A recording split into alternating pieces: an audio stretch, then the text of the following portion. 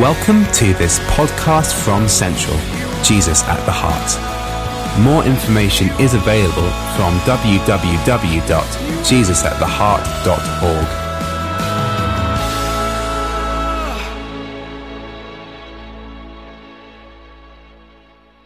It's great to have a weekend off and I don't have to preach. It's wonderful. I do quite a bit of traveling now, as some of you will know, and I go to lots of different places, and I get inspired when I go, and I bring whatever God is asking me to bring.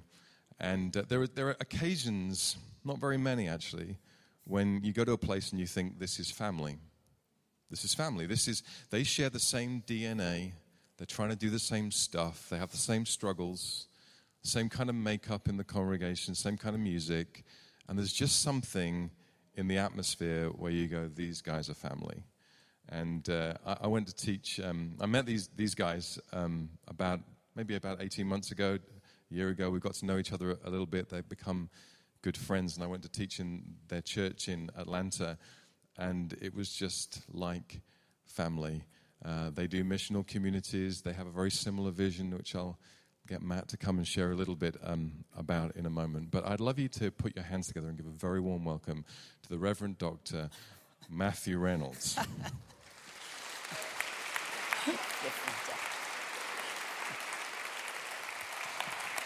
Did I just give you qualifications you don't have? I'm working on those. Okay. You've given me a new vision to aspire for. Thank you, Lord. Matthew, just before you come and teach God's word to us, just tell us a little bit about your church and a little bit about the vision that you have, because it kind of collides with what we're trying to do, and it would just encourage us and inspire us.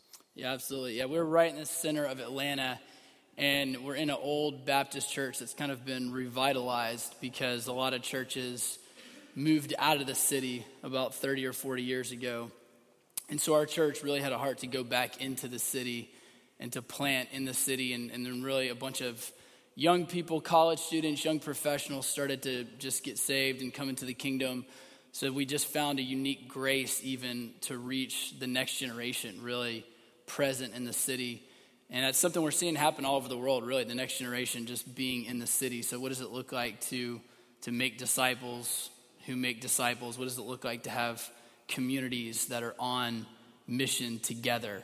And so we hope to send people to different cities, really to do just that, to reproduce that. So I think that there's a lot of similarities there. And actually, one of the guys that came with us here that I discipled 18 months ago, we came here, he met a guy from this church, and then they both ended up in Chicago for the last year. And I don't know if they lived together or just hung out all the time, but it was I think that was even a sign of some of what God could be doing. So, brilliant. Well, we'd love to pray for you as you lead us in unpacking the scripture. So why don't you just reach out a hand?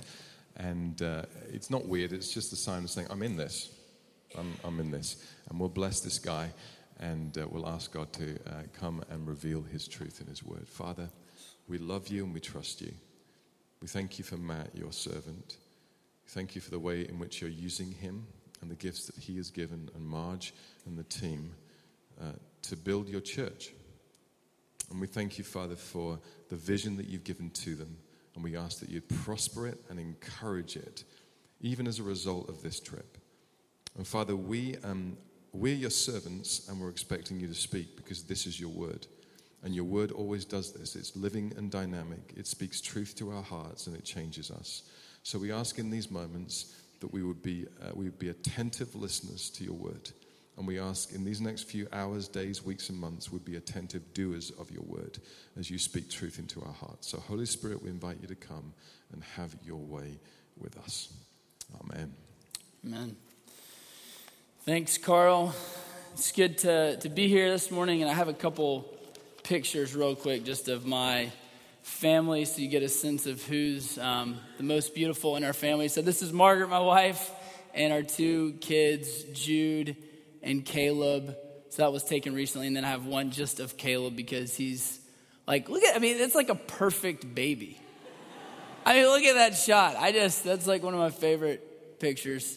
So this is us. We live right in Atlanta next to the zoo. So we have a great time there. And something that we've been talking about recently is just remembering where we've come from, and sometimes we forget just that we have bodies and that we take up space on the planet. And it's interesting if you look at Genesis that it says we were formed from the earth, but then that God breathed his breath into us.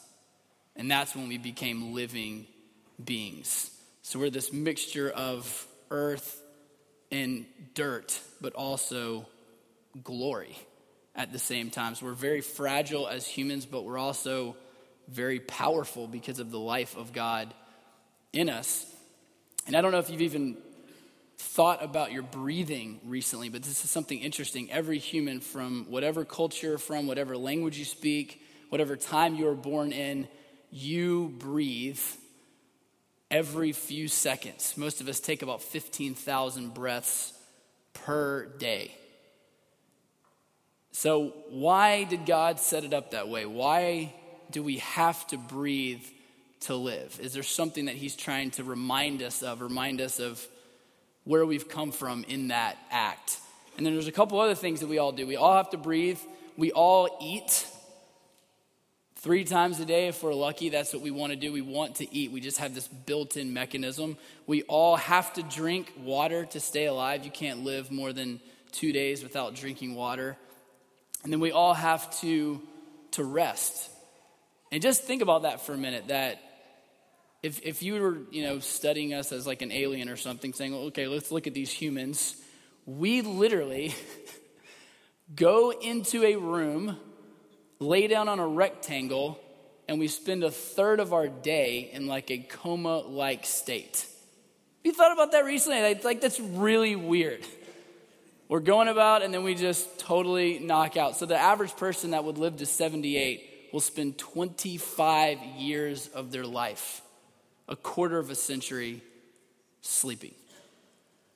So we've been asking that question, why did God set it up this way? Is he trying to teach us something about himself, the way that we're made? Is he trying to remind us of something as we do these acts every day? And so it's really interesting when Jesus steps on the scene, because he brings back these pictures. He talks about the Spirit being like the breath of God, the wind of God that's constantly pulsing through our lives. He talks about himself. He says, I am the bread of life. You need to eat food to live and to survive. But as you eat food, it's really screaming a reminder to you that you need me, the true food, the bread that's come down from heaven. Then he talks about this idea of drink and of thirst. And he gives us this picture that we're going to read about in John chapter 4. You can turn there. John chapter 4, he talks about this living water that he quenches not just our physical thirst with, but the thirst of our soul. And then later, and we're not going to talk about this morning, but he presents himself as rest. You can sleep and you can rest physically, but if you want the deepest levels of rest, you have to come to me. So we've been looking at these physical pictures, these things that we do as humans, every single one of us. If you're human in the room, this applies to you. And Jesus says this is speaking and screaming and reminding you of something much deeper. So in John chapter 4, it says that Jesus comes to Samaria and he's actually tired. And so the disciples go into town and he sits because he's tired. And a Samaritan woman comes out to draw water in John 4:7, and he asks for a drink. And the Samaritan woman says, this isn't proper. How can you ask me for a drink? And Jesus responds and says, if you knew the gift of God and who it is who asks you for a drink, you would have asked him, and he would have given you living water. And she's intrigued by this, and she says, well, how are you going to get this water? What kind of water are you talking about? And in John 4:13, he says, everyone who drinks of this water, this physical water, will be thirsty again, but whoever drinks the water that I give them will never thirst. Indeed, the water I give them will become in them a spring of water welling up to eternal life. And then she says, okay, I'll have that. Whatever that is, there's something in me that knows I need more than just meeting my physical needs. So if you look at John chapter 7, this is the other passage where Jesus talks about this idea of living water, the water for our soul. And I want to read the beginning of this passage in John 7 to get a little bit of context of why Jesus is using this metaphor and what the people at the time would have experienced. And in John chapter 7, at the beginning it says that it was the Jewish festival of tabernacles. So it was one of the times in the year when all the Jews, all the Israelites from around Jerusalem and the surrounding area would come together to be there in Jerusalem and to go to the temple. So it says in John 7:2, when the festival of tabernacles was near, Jesus' brother said to him, leave Galilee, which was in the north, and go to Judea in the south where Jerusalem is, so that your disciples there may see the works that you do. And it basically says here that they didn't even really believe in him at the time. So they're provoking him to go to the festival. And then he says he's not going to go. And then later he secretly goes. So I don't know if this is Jesus like telling a white lie or what, but it's really interesting. I love how you just keep reading the Bible and Jesus keeps doing things that you don't expect him to do. So he shows up at the festival, and it would be a week-long festival. Tabernacles was this week-long festival where people would gather and just remember their time in the wilderness, how God provided for them, how God sustained them and really kept them alive in the wilderness. And so they'd build these little shelters and these little lean-tos, and they would live in these little booths, these little tabernacles for a whole week. And just tell the story, sit around the campfire, remember what God had done in their history. So Jesus is going up to the temple, and he's teaching. Some people believe in him, and they're like, this is the one, this is the Messiah, this is who we've been looking for. Other people are plotting to kill him. And then it says that Jesus does something in the last day of the feast. And really to get a sense of tabernacles and even what was happening for them to remember their history and what God had done with them, we need to look at Psalm 84. So you can turn there if you want, Psalm 84. This was actually a psalm that they would have recited and chanted as they even traveled into Jerusalem. Because for a lot of people, this journey, this pilgrimage to Jerusalem would have taken them a couple days, maybe actually weeks. And so they're journeying in to be in this place with their whole community and remember the stories of what God has done. And again, the temple's there in Jerusalem. So this is the place that God's presence is dwelling. And so for them to be near that place of God's dwelling was the most precious thing. And so Psalm 84 talks about this. This is a psalm that they would have recited and sung and prayed as they were on pilgrimage to Jerusalem. And it says this, Psalm 84, how lovely is your dwelling place, Lord Almighty. My soul yearns, even faints, for the courts of the Lord. My heart and my flesh cry out for the living God. In verse 10 it says, better is one day in your courts than 1,000 elsewhere. I would rather be a doorkeeper in the house of my God than dwell in the tents of the wicked. And I always read this psalm as like, oh, David's kind of lives right by the temple, and he's like, I really like to be in the temple, in the place of your presence, and he could just kind of pop over there whenever he wanted. But this was written for people who never, maybe once a year got to be near the temple. So there's this yearning, there's this desire, there's this fainting of the soul saying, I just want to be there. I want to be close to where God's presence is. And that's what Psalm 84 verse 4 is talking about. Blessed are those who dwell in your house. They are ever praising you. But this is like the jackpot. If you live near the temple and you can just be that close to God's presence, they're saying, you've arrived. That's it. Verse 5, blessed are those whose strength is in you, whose hearts are set on pilgrimage.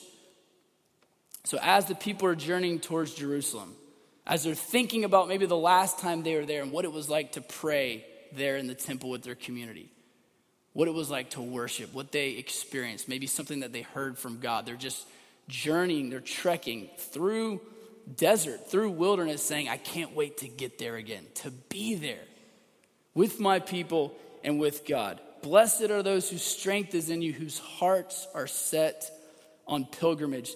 As they pass through the valley of Baca, they make it a place of springs. The autumn rains also will cover it with pools. They go from strength to strength till each appears before God in Zion, in Jerusalem. And so the valley of Baca, this is the dry places, the dead places. They're traveling through the dry wilderness saying, God, you provided water from a rock for your people. You've provided for your people in the past. You will provide for us. Tabernacles and the Festival of Booths is a harvest festival. So they're bringing in fruit and grain and things that God's provided. They're saying, Lord, you provided for us last year. Here's the fruit that came from your provision. Do it again. They would have been praying for the early rains, saying, God, give us the early rains. Give us those autumn rains. Spiritually, they would have been praying, Lord, the dead places, the dry places in our life, the valleys of Baca in our families, in our souls, make these places like springs and pools of water. Refresh them, restore them. Fill us with your spirit like only you can do. So this is what's really interesting. They would have been journeying towards Jerusalem, singing things like Psalm 84. And then when they would get there at the Festival of Tabernacles, there would be a water ceremony that would happen every single day. So we have a little picture here of Jerusalem, if you can throw that up, the map. And the temple is kind of up on the top right. And so that's where everybody would be kind of gathered on a daily basis. And then there's the Pool of Siloam down here on the bottom right. And that was about a mile kind of journey. So every day, a whole procession of people would go from the temple down to the Pool of Siloam. And they would get a pitcher of water from the pool. And then they would trek back up, hike back up to the temple. And that was symbolic of saying, God provided water for us again in the desert. He's provided for us. He has been the one that we've leaned on. And they would come up to the temple and they would have this basin and they would pour the water out, and this would happen every single day. So there's three things they're kind of remembering. One is saying, God, you've provided for us. We're thinking about what you've done in the past. Then there was a meaning for the present. They're saying, God, give us the rains again. If you don't give us rain, we will die. We need your provision just to stay alive. Make the dry and the dead places fresh. So it was a past meaning, a present meaning, but then there was also a future meaning. They would be looking ahead as they're doing the water ceremony every day, saying, God, one day you're going to send the promised one. You're going to bring salvation to us, to your people, through this Messiah. There's going to be a giving of your spirit that makes things right again. So this is literally what they would be praying and singing from Isaiah every day as they were doing this water ceremony. One was from Isaiah 12:3. They would say, with joy, we will draw water from the wells of salvation. It's Isaiah 12:3. They're pouring the water out, saying, with joy, we will draw water from the wells of salvation. This is a future expectation we're looking for. Then they would pray and sing Isaiah 44:3. For I will pour water on the thirsty land, streams on the dry ground. I will pour out my spirit on your offspring and my blessing on your descendants. So this is the backdrop of what's happening in Jerusalem at the Festival of Tabernacles. So then in John 7:37, it says that Jesus does something. He crashes the party on the last and the greatest day of the festival. So here's the picture of them going down. So on the last and greatest day of the festival, the end of the week, they would have gone down to the Pool of Siloam. There's trumpets, there's shofars, there's sticks, remembering that water came from a rock, Paul would say that that rock was Christ. There would be fruit. People are saying, God's provided for us. And Jesus is part of this procession. But then, probably at the moment that they're going to sing and pray the promises of Isaiah, it says, John 7:37, Jesus stands up and cries out in a loud voice, "If anyone is thirsty, let them come to me. And out of your belly will flow living water," as the scriptures have testified.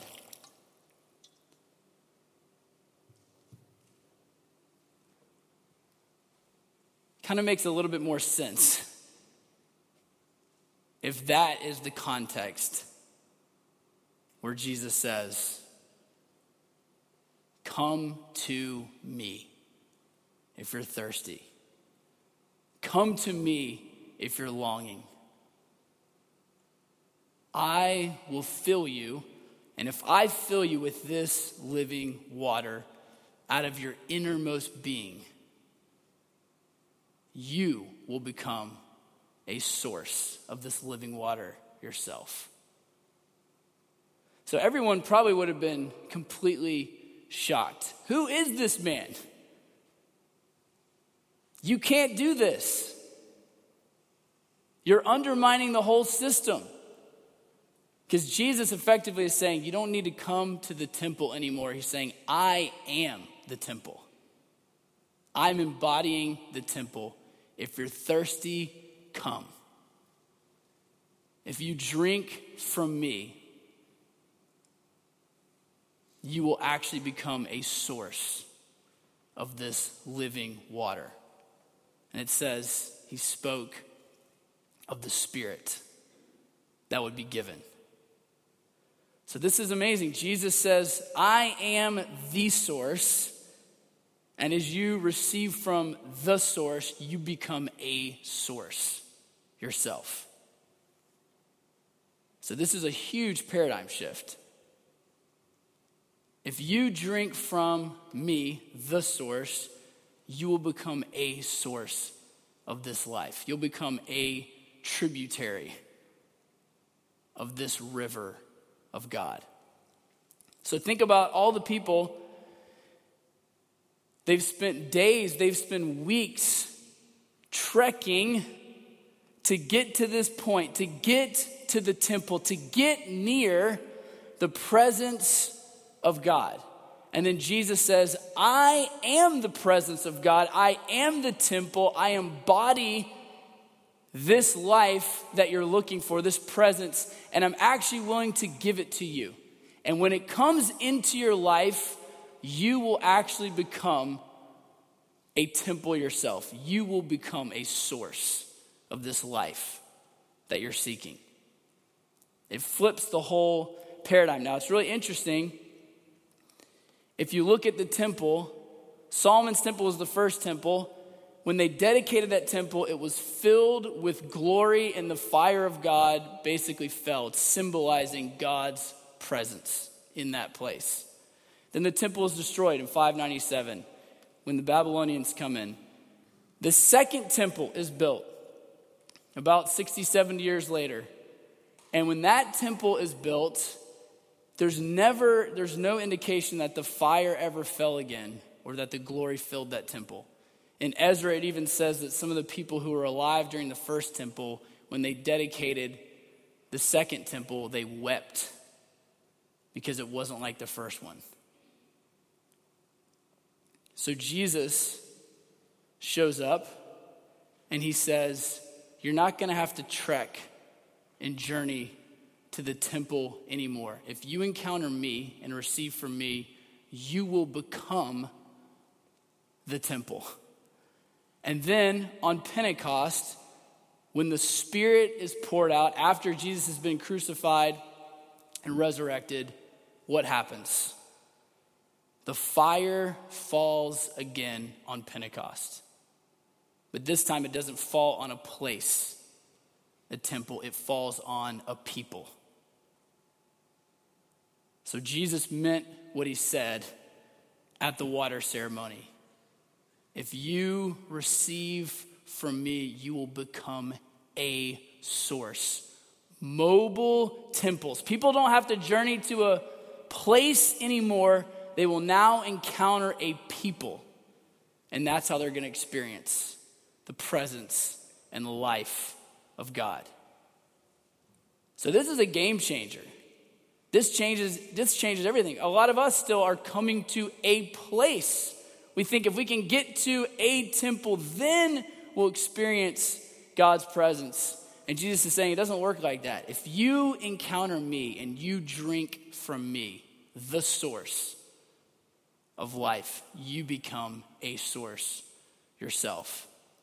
Ezekiel 47 gives us this amazing picture of what your life is supposed to look like. This is the last quick thing I'll read. Ezekiel 47 says, this is what your life will look like if you receive the living water that is given by Jesus. And it's a picture of water, living water, the Spirit coming from the temple, which again is now us. And as the water leaves the temple, it gets deeper and wider the further away it gets from the temple. And then it says in Ezekiel 47, this is what this water is doing. 47:7, on the banks of the river I saw a great number of trees on each side. He said to me, the water flows toward the eastern region and goes into the Arabah, where it enters the Dead Sea. So the water's leaving the temple. It's getting wider and deeper as it travels from the temple, and it's going into the dry places, into the dead places, into the Dead Sea. And it says, when it empties into the sea, the salty water there becomes fresh. Swarms of living creatures will live wherever the river flows. There will be a large number of fish, because this water flows there and makes the salt water fresh. So where the river flows, everything will live. Where this river of the Spirit flows out of the temple, it makes dead things alive, salty things fresh. And even the idea of fish, all over Ezekiel, the idea of fish, different kinds of fish, represents the nations. So there's this picture that the nations will be drawn together in this river of God, the movement of his Spirit that's coming out of his people, the temple. It says fruit trees, verse 12, fruit trees of all kinds will grow on both banks of the river. Their leaves will not wither, nor will their fruit fail. Every month they will bear fruit, because the water from the sanctuary flows to them. So there's this element of supernatural fruitfulness that should be coming out of our lives now because of this river, the Spirit of God. Their fruit will serve for food, and their leaves for healing. In Revelation 21, it talks about the same river, and it says that the leaves of the trees on both sides of the river, are for the healing of the nations. This passage is not about a place. This passage is about a people. This passage is describing what your life looks like when you drink the water, the living water that Jesus gives. And I don't know if you've experienced this. I don't know who you've encountered that has the living water coming out of their life. I grew up in church. I left the church. There was no life there. I don't know what happened to the river. It missed that church. I'm sure there was some good people there, but I literally was there and I did not experience any life. None of the Jesus stuff made sense. I left the church. We were in high school just going about our business, partying, trying to have the best time that we could. We were actually having a lot of fun. And then some people came into our high school from this ministry, and there was something about them. They were kind of awkward. We were like, why are these old people coming into the high school? You know, they don't have any friends. It just felt weird. They're at our lunch. We felt bad. We had lunch with them, and we built these relationships, and I remember thinking there's something about these people. None of us were going to go to church anymore, but the river started to come to us. And over a couple years, we just noticed there's something living about them. We didn't have the words for it, but there's something alive in these people. And so I remember they'd invite us to come to this camp. And so we went to this camp. I literally smoked pot before getting on the bus to go to the camp. So I wasn't in like a great spiritual place. Wasn't like hungry for God. But on that weekend, we just heard their testimonies. We heard the message of Jesus, this invitation to receive from him. And I remember we had this 20 minutes of silence at the end of the camp. And I just sat out there and I just remember kind of talking to God. God, if you're real, my life I know it's not full. I know I'm not satisfied. I know I'm still thirsting at the soul level. And I remember being terrified. I felt this pull to surrender, to give my life. And I thought, I'm going to have the most boring life if I follow God. I can't smoke pot. I can't drink beer. I'm not allowed to like chase any girls, you know. But I remember it was just something, I had a deeper hunger and thirst.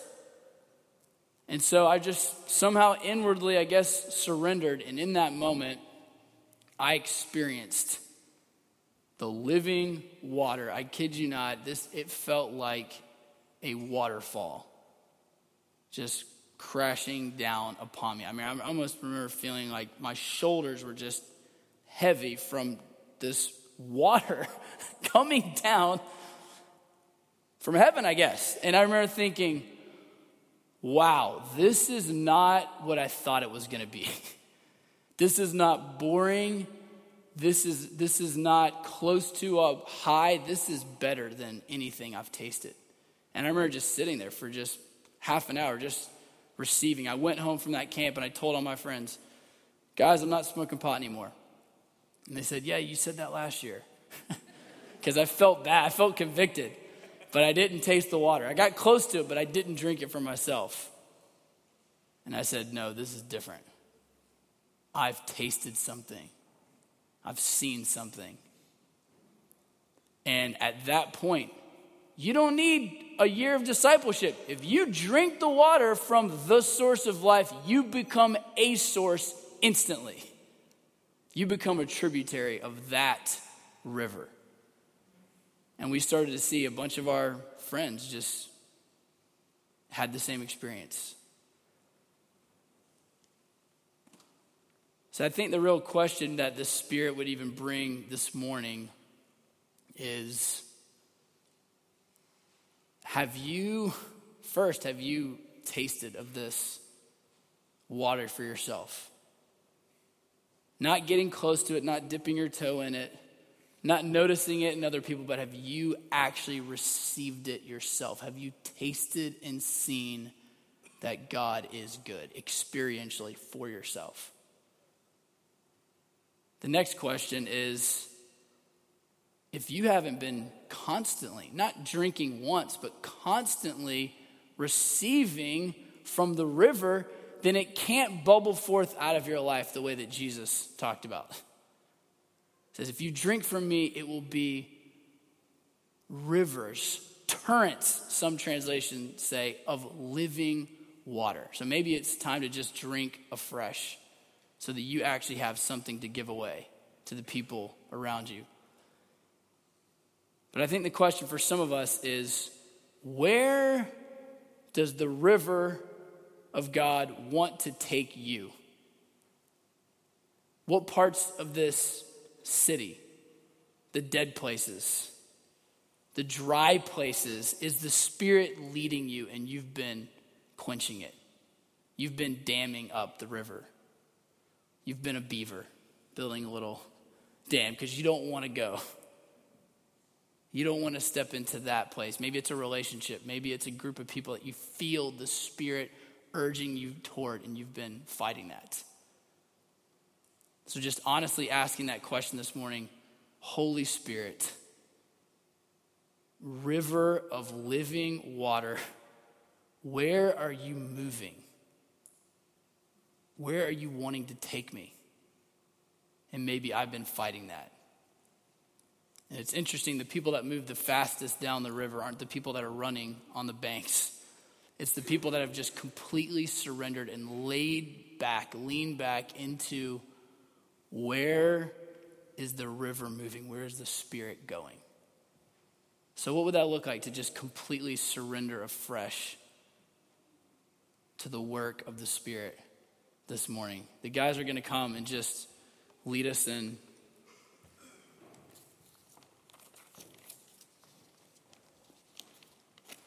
One or two more songs, but I think that's really the question. Have you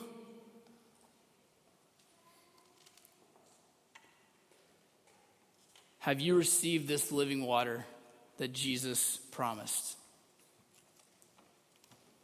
If you have, are you continually drinking what Jesus wants to give you? Maybe it's every time we even drink water, multiple times a day, saying, I'm drinking the physical water, but Jesus, I need the living water afresh. That out of the innermost part, the real, deepest part of who I am. It's not fake. It's not something you conjure up. Out of the real person that I am, that your life would flow from that place. What are people receiving from your life? I'm not saying, what do you believe? We can believe all kinds of stuff. What do people receive when they get around your life? What's the fruit like? Maybe there's some dead places in us. We need to say, Holy Spirit, living water, come into this place so that you can bring it to life in me. This dry, dead, toxic place in me. And then the question of where does the river want to take you, if we're really honest. So let's just even pray that this morning. Just enter into this prayer. Holy Spirit, would you fill us afresh? Jesus, would you give the living water that satisfies the deepest parts of our soul that only you can give? And Lord, would you show us where you're wanting to take us? Where is the river wanting to take us?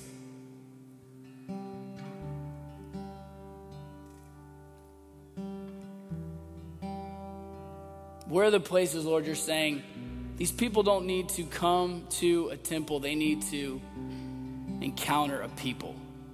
They need to encounter you with my presence. Filling you to the point of overflow, that they could experience my life through you.